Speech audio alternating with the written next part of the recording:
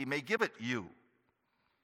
These things I command you, that ye love one another.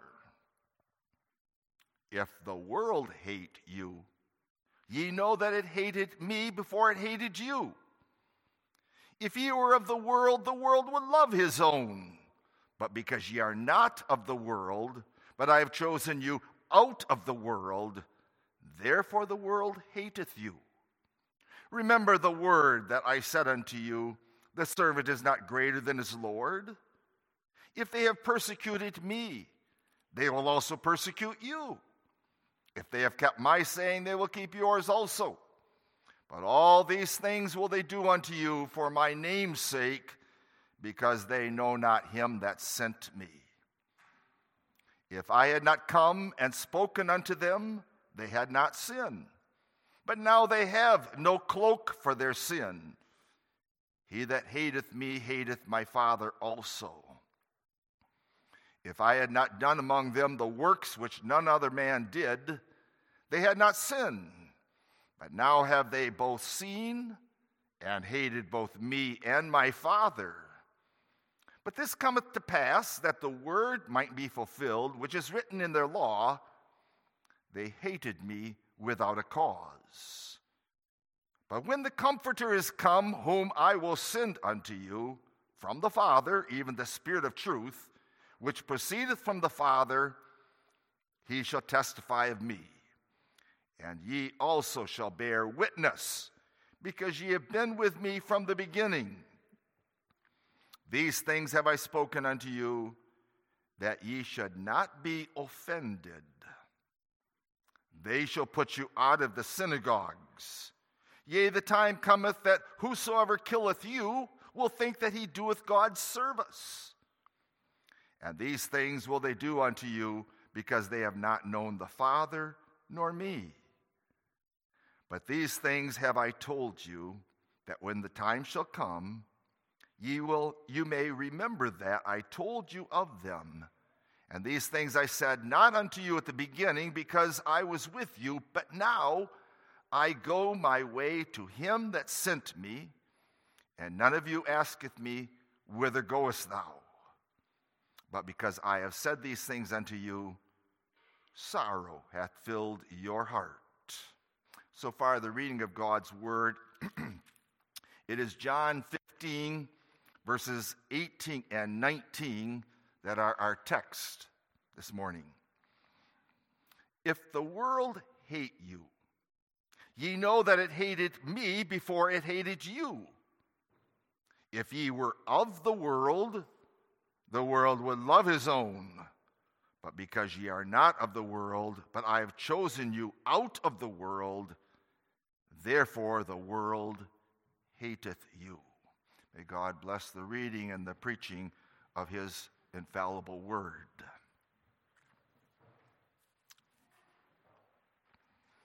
Beloved in our Lord Jesus Christ, Jesus in this our passage is speaking to his disciples. He is comforting them.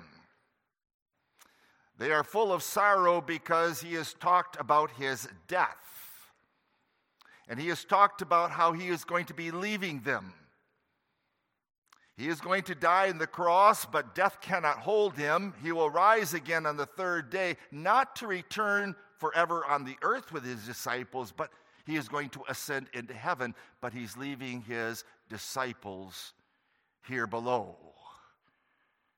And he is trying to warn them. How swiftly the passage, which we have read, turns from love, Christ's love and our love for one another in the family of God, to the subject of hatred. The world will hate you. You see, Jesus is forewarning his disciples.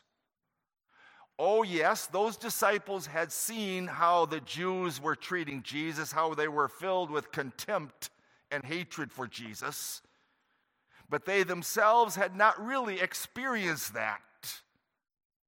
They came back after going out preaching, and they were rejoicing because even the devils heard them and were cast out. Their testimony of Jesus Christ will bring them the world's wrath and hatred. One asks questions. Arthur Pink writes, the warning that Jesus gives his disciples here, this warning which the Lord had given the apostles, is much needed by young believers today. Why? Why is it especially young believers today that need to hear this warning that the world will hate you? Remember, this is the discourse there in the upper room. 9 times we find the word love in our passage. And then 8 times we hear that word hatred. Over against the love that abides in the family of God, we hear about the world. And that word world is mentioned 6 times. And then the pronoun they and them 9 more times. The emphasis is here upon that sinful world that you and I still live in. This is the truth that we need to hear, be aware of. One's friendship with Jesus Christ will make us objects of the world's hatred. You need to be prepared for that. The disciples must not imagine that now the world is just going to accept them and throw their arms around them, receive their message, but instead the opposite is true. And that's always been the case throughout the Bible. Let's go way back to the Old Testament, boys and girls, with Abel's wonderful testimony and life and sacrifice. What happened to him? His brother Cain killed him because Abel's testimony was beautiful and powerful. Or think a moment of Enoch, who brought the word of God to the people. God took him to heaven because the world hated him for it. Or think of Elijah as he brings the word of God to the 10 northern tribes, Israel. Ahab and Jezebel seek his life. Isaiah, in Isaiah chapter 6, when he is commissioned to bring the word of God, he is told that hearing they will not hear or understand. Seeing they will not be able to see. There's going to be rejection. The same for Jeremiah, and the same for now the apostles, and the same for you and me still today. And the more that the disciples were going to experience the world's hatred, Jesus is saying the more fervently they must love one another. Expect, Rebecca, the world's hatred, bitterness in your testimony. It is the opposition of Satan himself. For the disciples, it would mean, first of all, the Jews would hate them, and that's not enough. Then finally, the Gentile world also would hate them and put them to death. There's only one of Jesus' disciples that escapes martyrdom,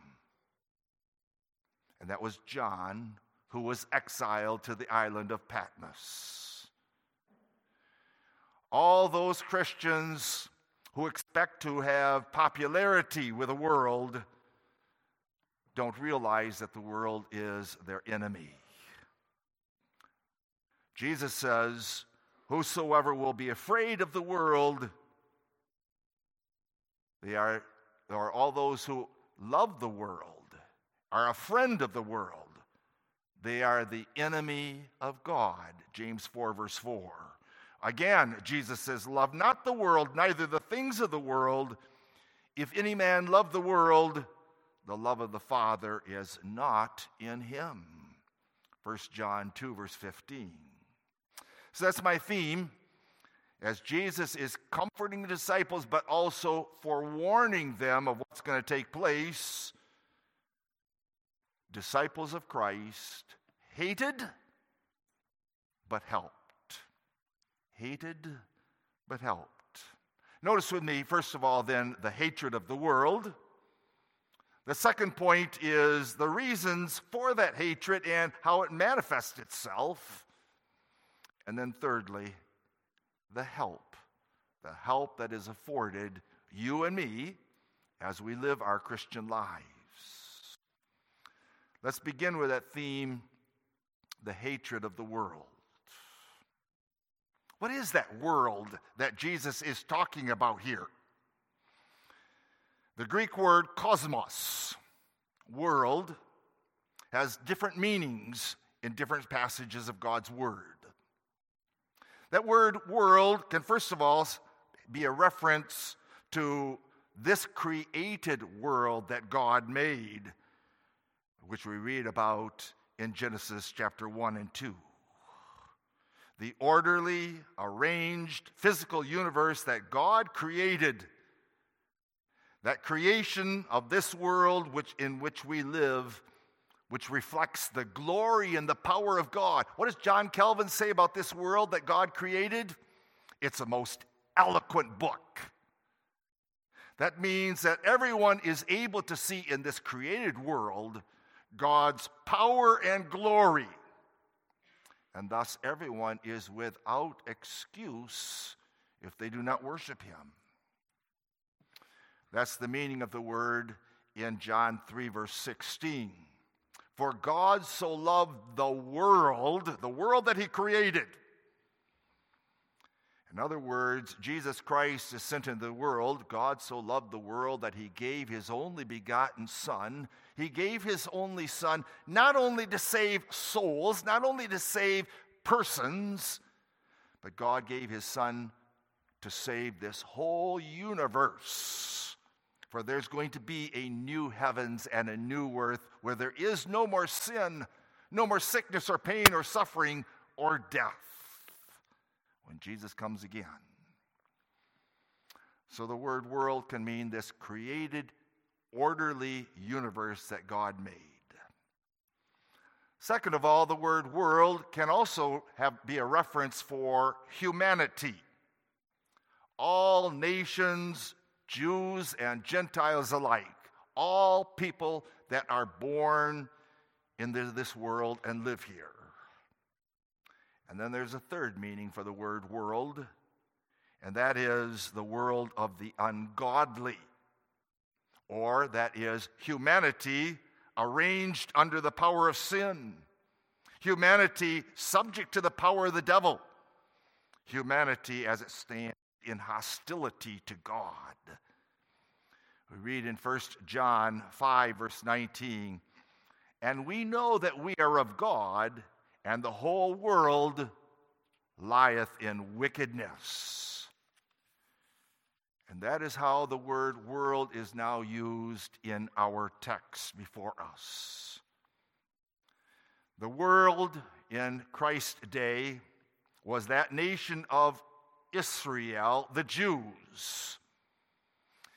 Those Jews rejected Jesus' message, and they would reject and turn against the apostles who would bring that witness of Jesus Christ.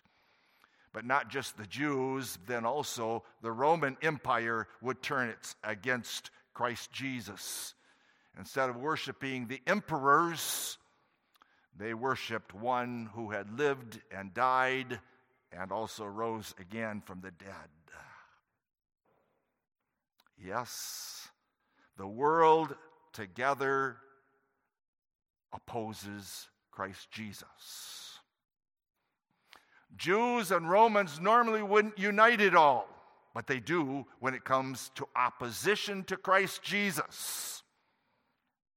Just like the Pharisees and the Sadducees in Jesus' day. They couldn't stand each other. They were diametrically opposed, except they joined together. They united in opposition to Christ and to Christ's disciples. Today, there's all kinds of nations. Communist, Muslim, Buddhist, Hindu, Europe, America, Africa, Middle East. Great persecution against disciples of Christ. I encourage you, we have here at church, we get it every so often, the Voice of the Martyrs. Read about the persecution that is given to new Christians in so many different countries. Yes, we live in a world that is united in opposition to God, to his Christ, and to Christ's church. It is a world opposed to God and to Christ and to his church because it is a world that was fallen in Adam. They are arranged under the power of sin and death. They are allied to Satan himself, and therefore they are hostile to the truth, hostile to godliness, hostile to righteousness, hostile to holiness. Satan is the prince of this kingdom of the world. He's the ruler. And yes, he will use the false church even in that opposition to Christ Jesus. You see, it's a world that is enslaved to the lust of the flesh. They want to satisfy their fleshly desires. They want earthly things without God. And you and I are called to live in that world. We are called to interact with that world. No, we must not belong to that world, but we're not called to leave it or to hide from that world either. But rather, our calling as a church is here to bring the word of God to that world that lies in darkness, so that some may be saved. They might be members of your extended family. They might be your neighbors. They might be those that you go to work with. We are to let our lights shine in the midst of the darkness of this world for the glory of God and for that powerful witness. There are men and women and children who must be saved. And therefore the disciples and the church now today must preach the gospel. They must preach that gospel promiscuously to the world, so that through the preaching, those whom God has known and loved from eternity might come to know Jesus Christ and be saved, delivered from the power of the prince of this world. So now the question comes, because Jesus is going to leave them behind when he ascends into heaven, how will the world respond to those disciples when they preach Jesus Christ? How will the world respond to you and to me when we confess Christ Jesus and live for him? How will the world respond to the presence of Christians in its neighborhoods, in its towns, in its cities, and its nations? And our text, verses 18 and 19 of John 15, and that's written on the top of your outlines if you have them before you, it is hatred. They will hate you. Let me read those verses again. If the world hate you, ye know that it hated me before it hated you. If you were of the world would love his own. But because ye are not of the world, but I have chosen you out of the world, therefore the world hateth you. Hatred. What is that hatred? It's the opposite of love. Hatred is an intense dislike. Hatred is a loathing. It is a detesting. It is the desire to destroy or to harm or even to kill. And that hatred is rooted in Satan's hatred for God, Satan's hatred of Christ Jesus, and yes, Satan's hatred for those who believe in Jesus Christ. Oh, how Satan hated Christ Jesus. Boys and girls, you'll remember that from your catechism classes, won't you? How Satan tried to prevent Jesus Christ from being born. Do you remember how Pharaoh and his host wanted all the baby boys drowned so that then Christ would not come? And when Jesus was born, what did Satan do? He had Herod look for the baby Jesus that he could kill him in Bethlehem. But God saved him. Satan came through the Pharisees and the scribes trying to trap Jesus and belittle him. And finally, what does the world do? What did the Jews do? They killed him. They put him on a cross. They thought, good, out of the way. But the disciples believed. The disciples preached Christ Jesus, risen from the dead, ascended into heaven, ruling his church, ruling the world, and coming again. The world hates believers.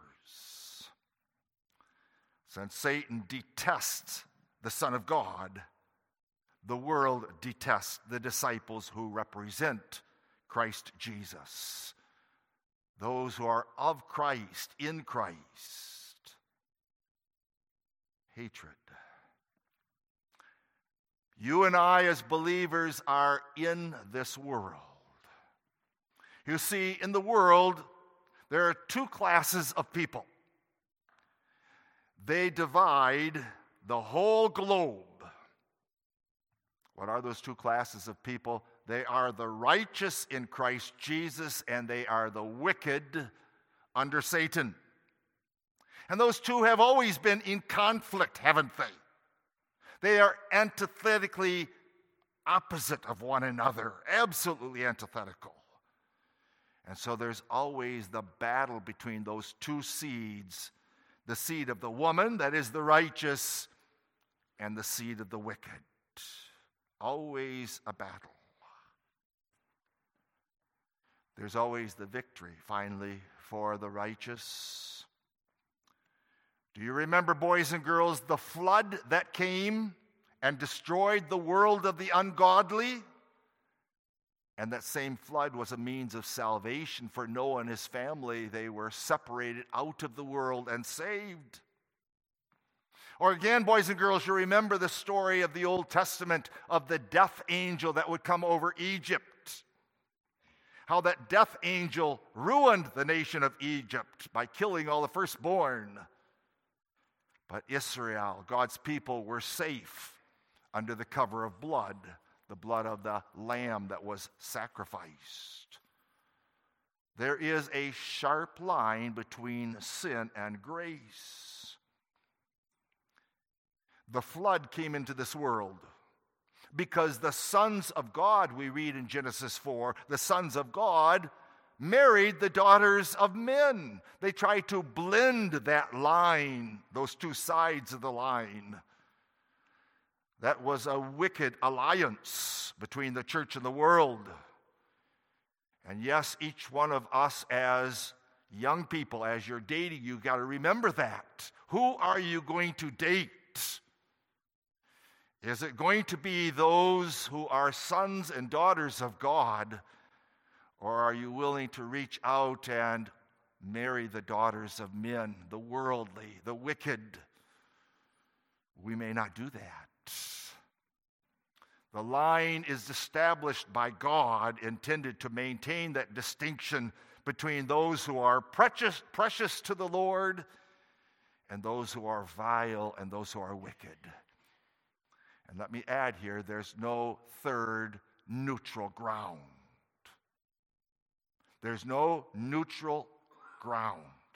Either you are for the Lord Jesus Christ and for his church, or you are opposed to him. That's the antithesis. And the truth of Scripture is, we read in John 17, we are in the world, but not of the world. Hatred.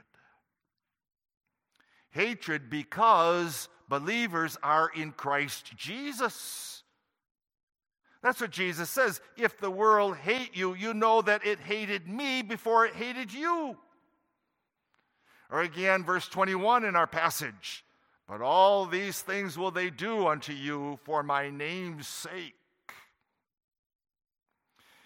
If we were of the world, then the world would have an affection for us. Then the world would say, yes, he or she is one of us. The world loves sin. And insomuch as we love sin, the world loves us. But insomuch as we hate sin, oppose sin, expose sin, the world hates us. If we live like the world, then the world will have no quarrels with us. If we join the world, if we hold hands with the world, if we help the world in its rebellious against God, then the world's going to applaud us. But the truth is, by God's grace, we are not of the world, but we are in Christ Jesus. So we must expect there's going to be persecution. There's going to be opposition. The world of darkness out there does not like the light that exposes its darkness. They don't want to hear about that darkness. They want to hear it all is well with my soul, but it's not. He who is a friend of the world is an enemy of God. That brings me to my second point then. The reasons for that hatred and the expression of that hatred. What is the reason? We are not of the world. You see, the hatred of the world is not because of social or economic reasons, but a spiritual reason. It's a spiritual reason. And notice with me, negatively also, that the world hates us not because we are weird or annoying or obnoxious or deliberately offensive. We must not be weird, annoying, or deliberately offensive. We must not suffer as evildoers. The Apostle Peter writes, we read in 1 Peter chapter 4, verse 15 and 16, but none of you suffer as a murderer, a thief, or an evildoer, or as a busybody in others' matters. Yet if any man suffer as a Christian, let him not be ashamed, but let him glorify God on this behalf. We suffer not for evil, but we suffer because we stand for Christ Jesus. We stand for his church. So positively, why does the world hate Christians? They hate us because we don't belong to it. Notice in our text, if you look at the text on the top of your sermon outlines, Jesus uses the term of the world. Boys and girls, in English, you learn that little word of is a preposition. And the delight of diagramming sentences, right? The hatred of the world, it's underneath it. In other words, that little word of says, here is the source of the hatred. The hatred is of this world. If you were of this world, then the world would be the source of your life. The source of something determines its nature, its character. It determines its possessor. Jesus makes that same similar kind of assertion.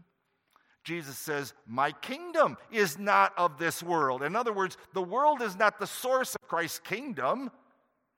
Christ's kingdom is heavenly, it's spiritual, it's not earthly or carnal. So here in our passage, the disciples were not of the world. By nature, that is, through Adam, we are of the world. By nature, our source was the world. By nature, we are sinful and we belong to that world.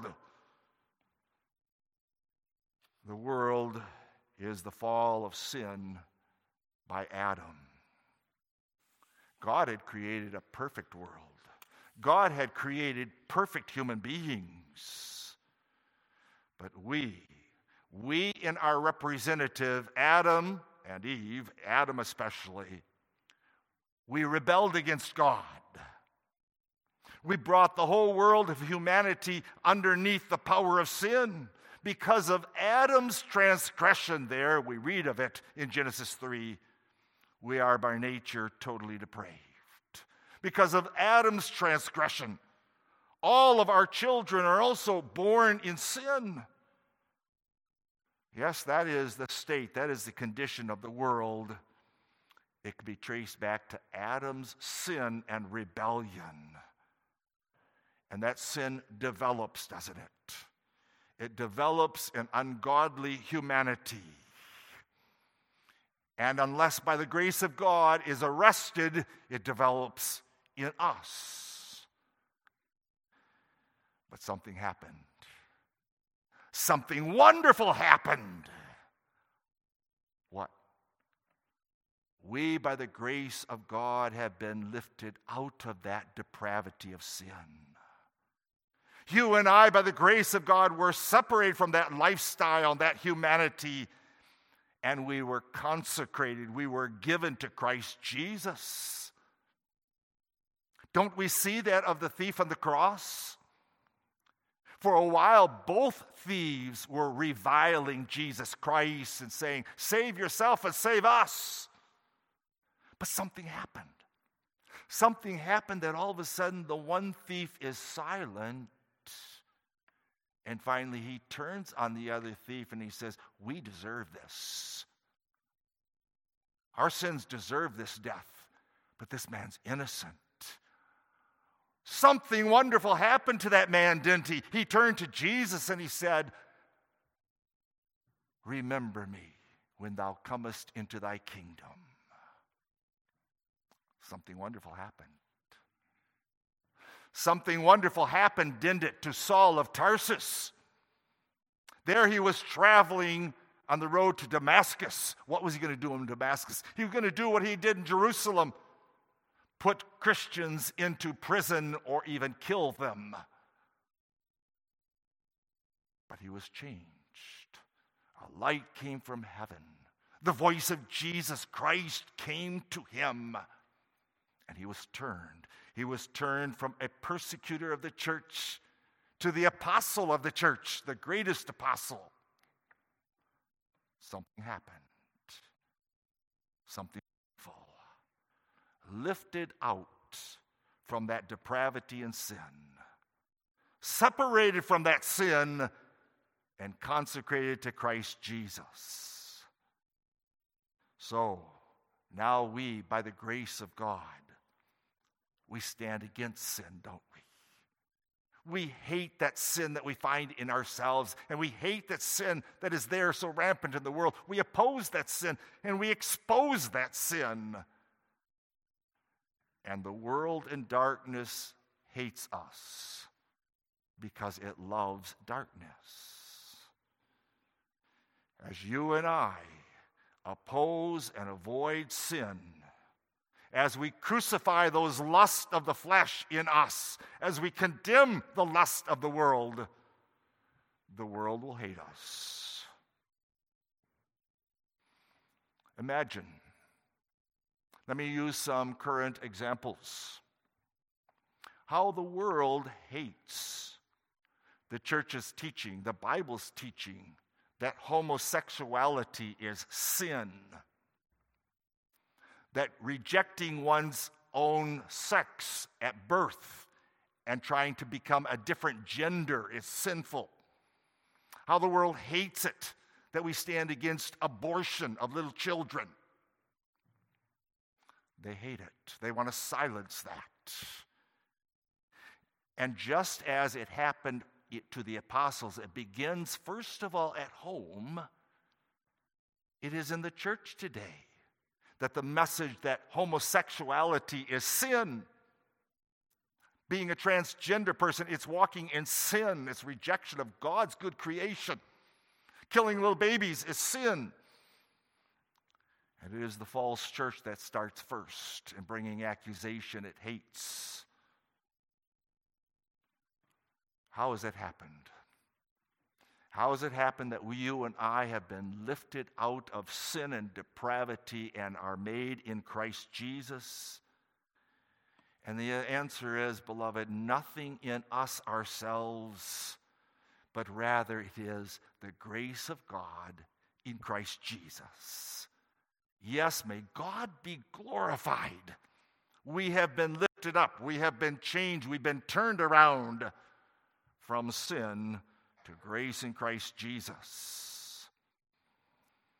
The Apostle John explains in 1 John chapter 4, verses 4 and 5, "Ye are of God, little children, and have overcome them," that means the world, "because greater is he that is in you than he that is in the world. They are of the world, therefore they speak of the world, and the world heareth them." What a powerful verse. Someone's living in us, isn't it? God is dwelling in these temples of ours. Christ Jesus, by his Spirit, is dwelling in us. So while the Satan and the world want to tear us apart, greater is he that is in us than he, that is Satan, that is in the world. Why is there this great change in our lives? And then also, why does the world so hate us? You find it in our passage. It is because of God's own selection of us. It is because of divine election. God chose us to be his before the foundation of the world. If you have your Bibles still open in front of you, look at verse 16. "Ye have not chosen me, but I have chosen you and ordained you that you should go and bring forth fruit, and that your fruit should remain."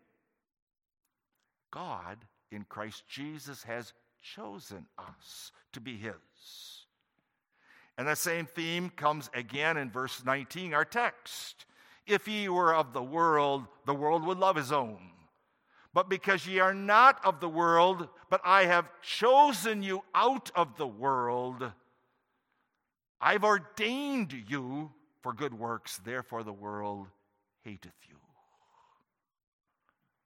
You see, it is the love of God that's at the foundation of why we're not of the world.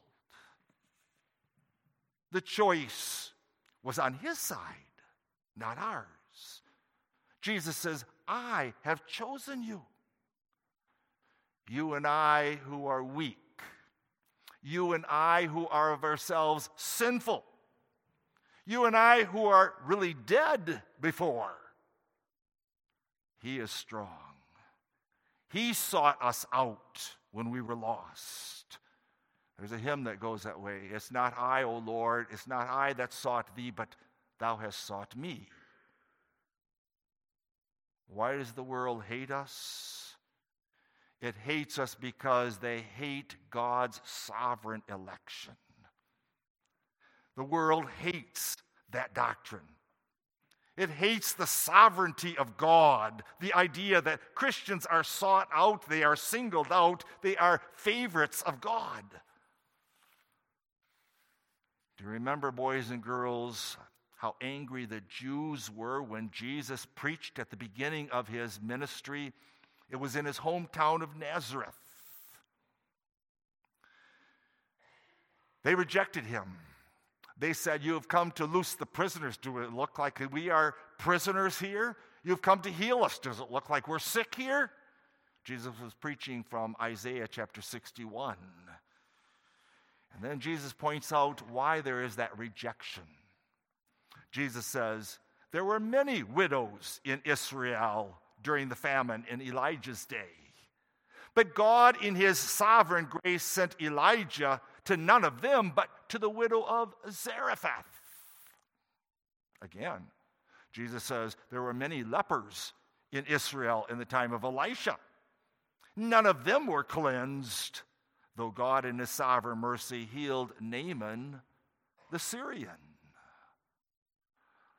Oh, when the people in that synagogue heard Jesus preaching that sermon, they were filled with anger.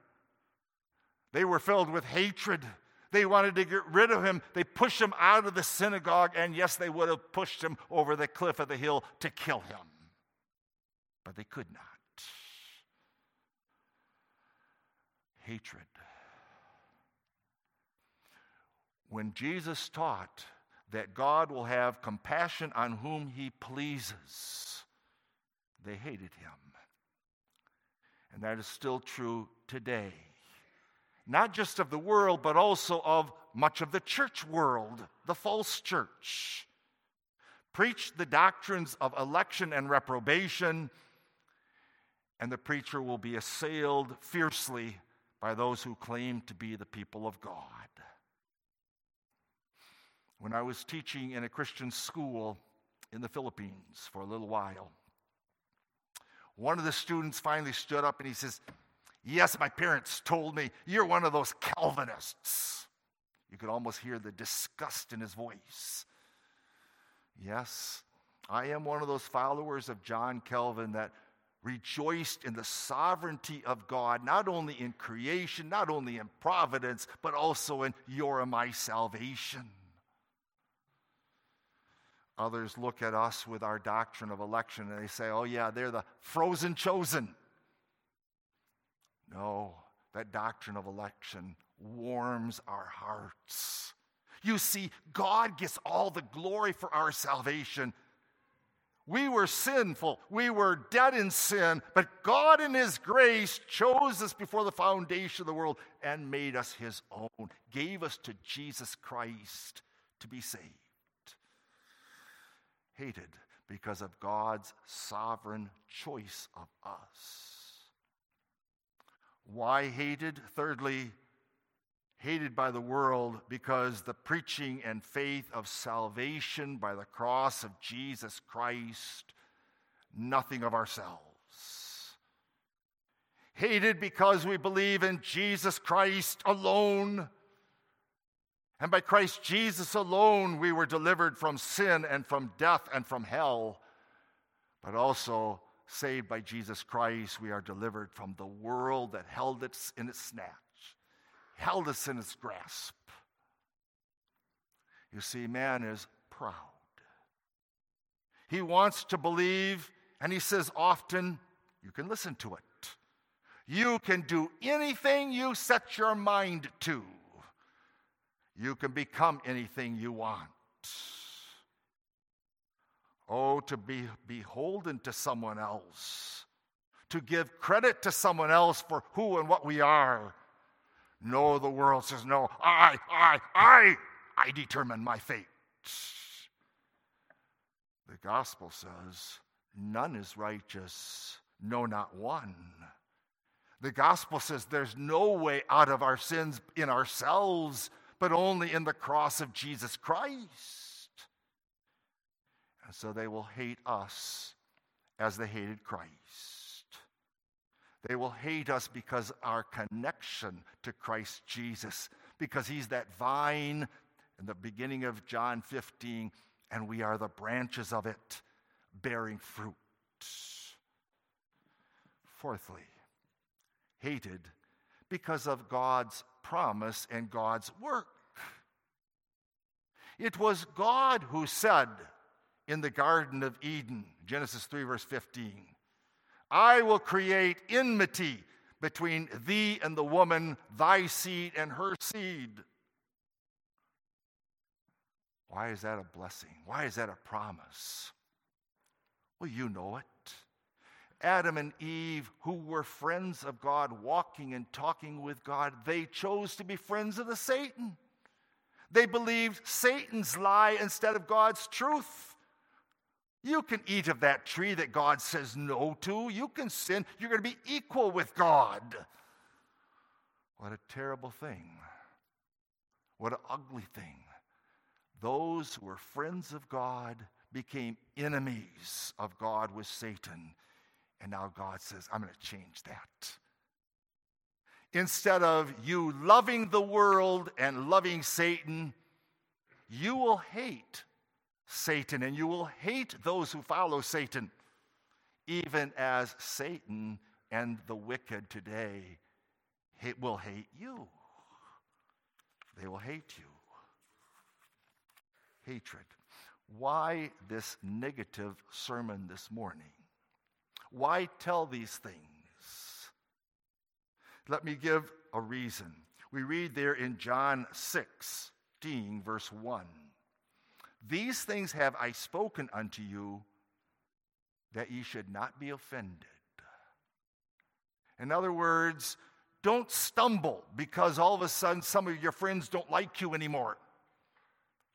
Don't be surprised when maybe some of your family members don't want to talk to you anymore. Don't be surprised that the world continues to persecute Christians today. Don't be offended. Don't be stumble at it. Don't be scandalized.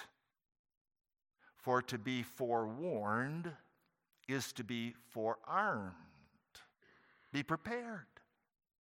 Jesus was preparing these disciples for what they would face, telling them plainly what to expect.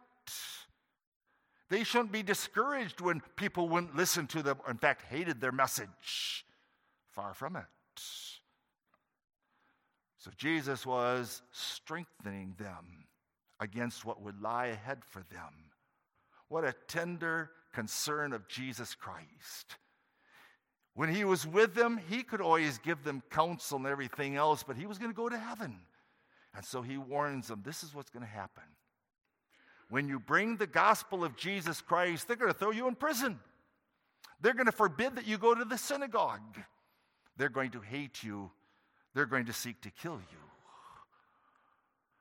Jesus told his disciples this, how gracious, how good of Christ to warn his disciples beforehand, and how good of Jesus Christ to warn you and me as we live in this world. The need for that warning is very evident. The question has been asked. Behold, that was one of the disciples, Peter. Behold, we have forsaken all and followed thee. What shall we have therefore? Well, yes, in this world, they would be offended because the world would hate them because they hated Christ. That's why Peter warns. Peter was warned, wasn't he? Peter, watch and pray lest ye enter into temptation. Why did that warning come to Peter? When he saw what the Roman soldiers and what the Jewish council was doing to Jesus Christ, all of a sudden he kind of took a step back. When a young maiden asks him, you're one of them, aren't you? He's offended. No, I don't know the man. I don't know him. Peter, pray. Watch. Be careful. And do you remember, boys and girls, when that cock crew that morning after his denial, how he wept bitterly?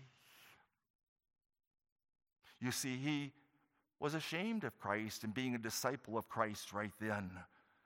But he was graciously forgiven just as each one of us is graciously forgiven for the sins in our life.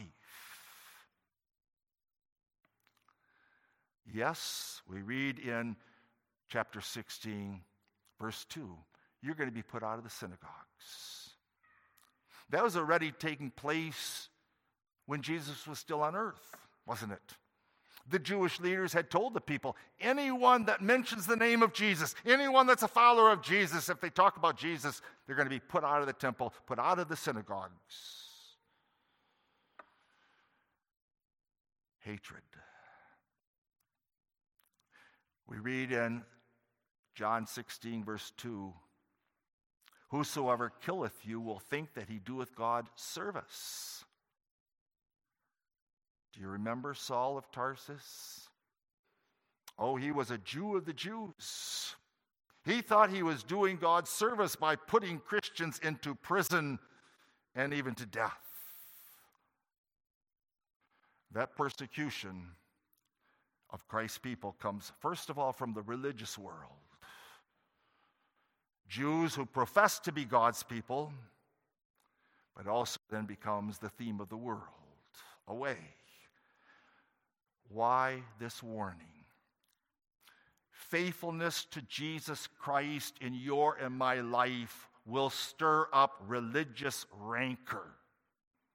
They'll say, oh, you belong to that church, that narrow church.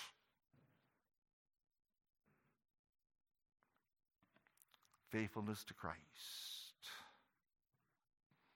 Jesus says, when the time comes, you will remember that I told you of them. You see, Jesus told them that their faith in him would be increased when the events take place that he has predicted. And they are to stand then on the promises of his word. They're not alone, but expect persecution and hatred. That hatred is manifested. We can and we do expect. We're not surprised by the enmity we stand for Christ Jesus. Enmity from the world. Read the lives of those martyrs in many countries today. Enmity from neighbors. Enmity from co-workers. Oh, he prays before he eats. Oh, he won't join us at the bar afterwards. Enmity from old friends when we will not go along with them on some of the things they want to do and they're going to turn against us. And yes, even hatred from family. In Muslim nations, a father and brothers would seek to kill the person that would turn to Christ Jesus in their family. That's our experience in Singapore. When young people confessed Christ Jesus, their parents turned against them and wouldn't have anything to do with them.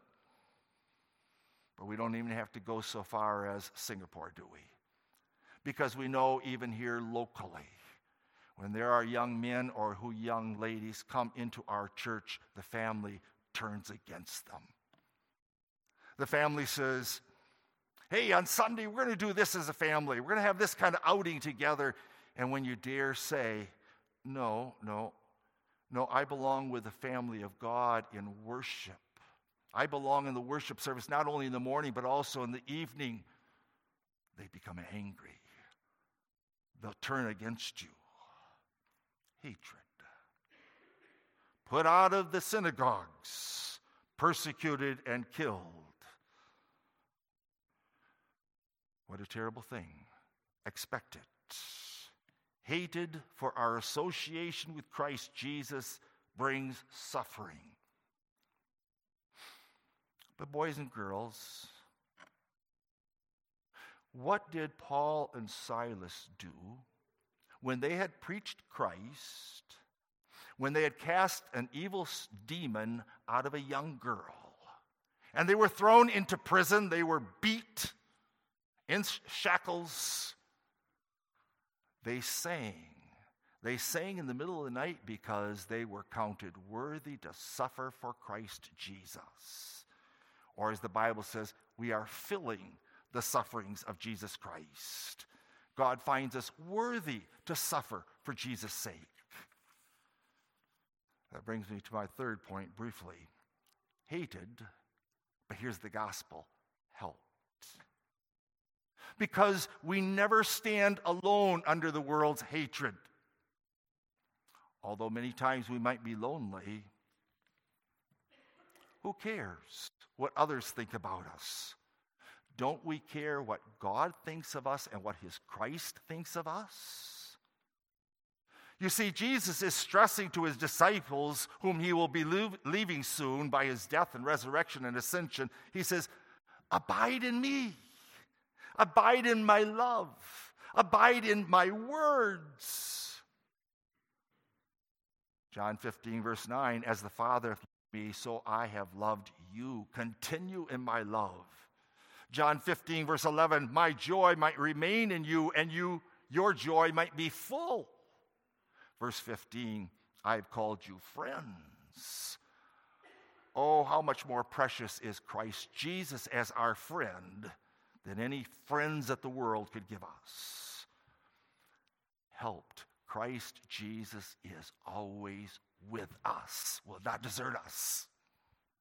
Number 2, hated but helped because we're put into the family of God.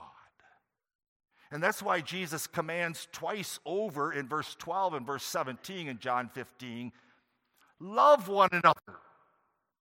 You see, there's that old sinful nature in us yet, and sometimes we're proud, sometimes we're jealous, sometimes there's envy, there's bitterness. And Christ says, no. Your enemy is out there in the world. In the church, Jesus Christ, love one another, encourage one another, build up one another, help one another. These things I command you, that you love one another. We're never alone. Your church family, Rebecca, is here, always with you, and all those who confess Christ Jesus. Not alone. Thirdly, helped. Because Jesus, in chapters 14, 15, and 16 of John's Gospel, he speaks about the Comforter, another Comforter, namely the Holy Spirit. And that's how John 15 ends, isn't it? You will be hated, but the Holy Spirit is promised to you. The Holy Spirit was poured out on Pentecost morning. Yes, that Holy Spirit dwells in our hearts and dwells in his church. Who is he? He is the Spirit of truth. He is the Comforter. What is his work? The Holy Spirit, by God's word, will strengthen you, will enable us as sons and daughters of God to live for him, to consecrate our lives to him, to live as witnesses of Christ Jesus. Witness for him by our words of the mouth, but also by our lifestyle. Yes, hated but helped to be a light in this dark world of sin. Verse 27, ye shall bear witness. Don't be offended then when the world hates you, or family hates you, or neighbors, or old friends, but be thankful. Be thankful because as we suffer for Christ, so also we shall be glorified with Christ. Amen. Father in heaven, we thank thee for the family of God. We're thankful for Rebecca as she has joined this family. Bless each one of us as we live and as we witness in this world that we are sons and daughters of God. Make us, O Lord, lights in the midst of darkness. Use our lives, our testimony, to bring others to Christ Jesus. We ask it in Jesus' name. Amen.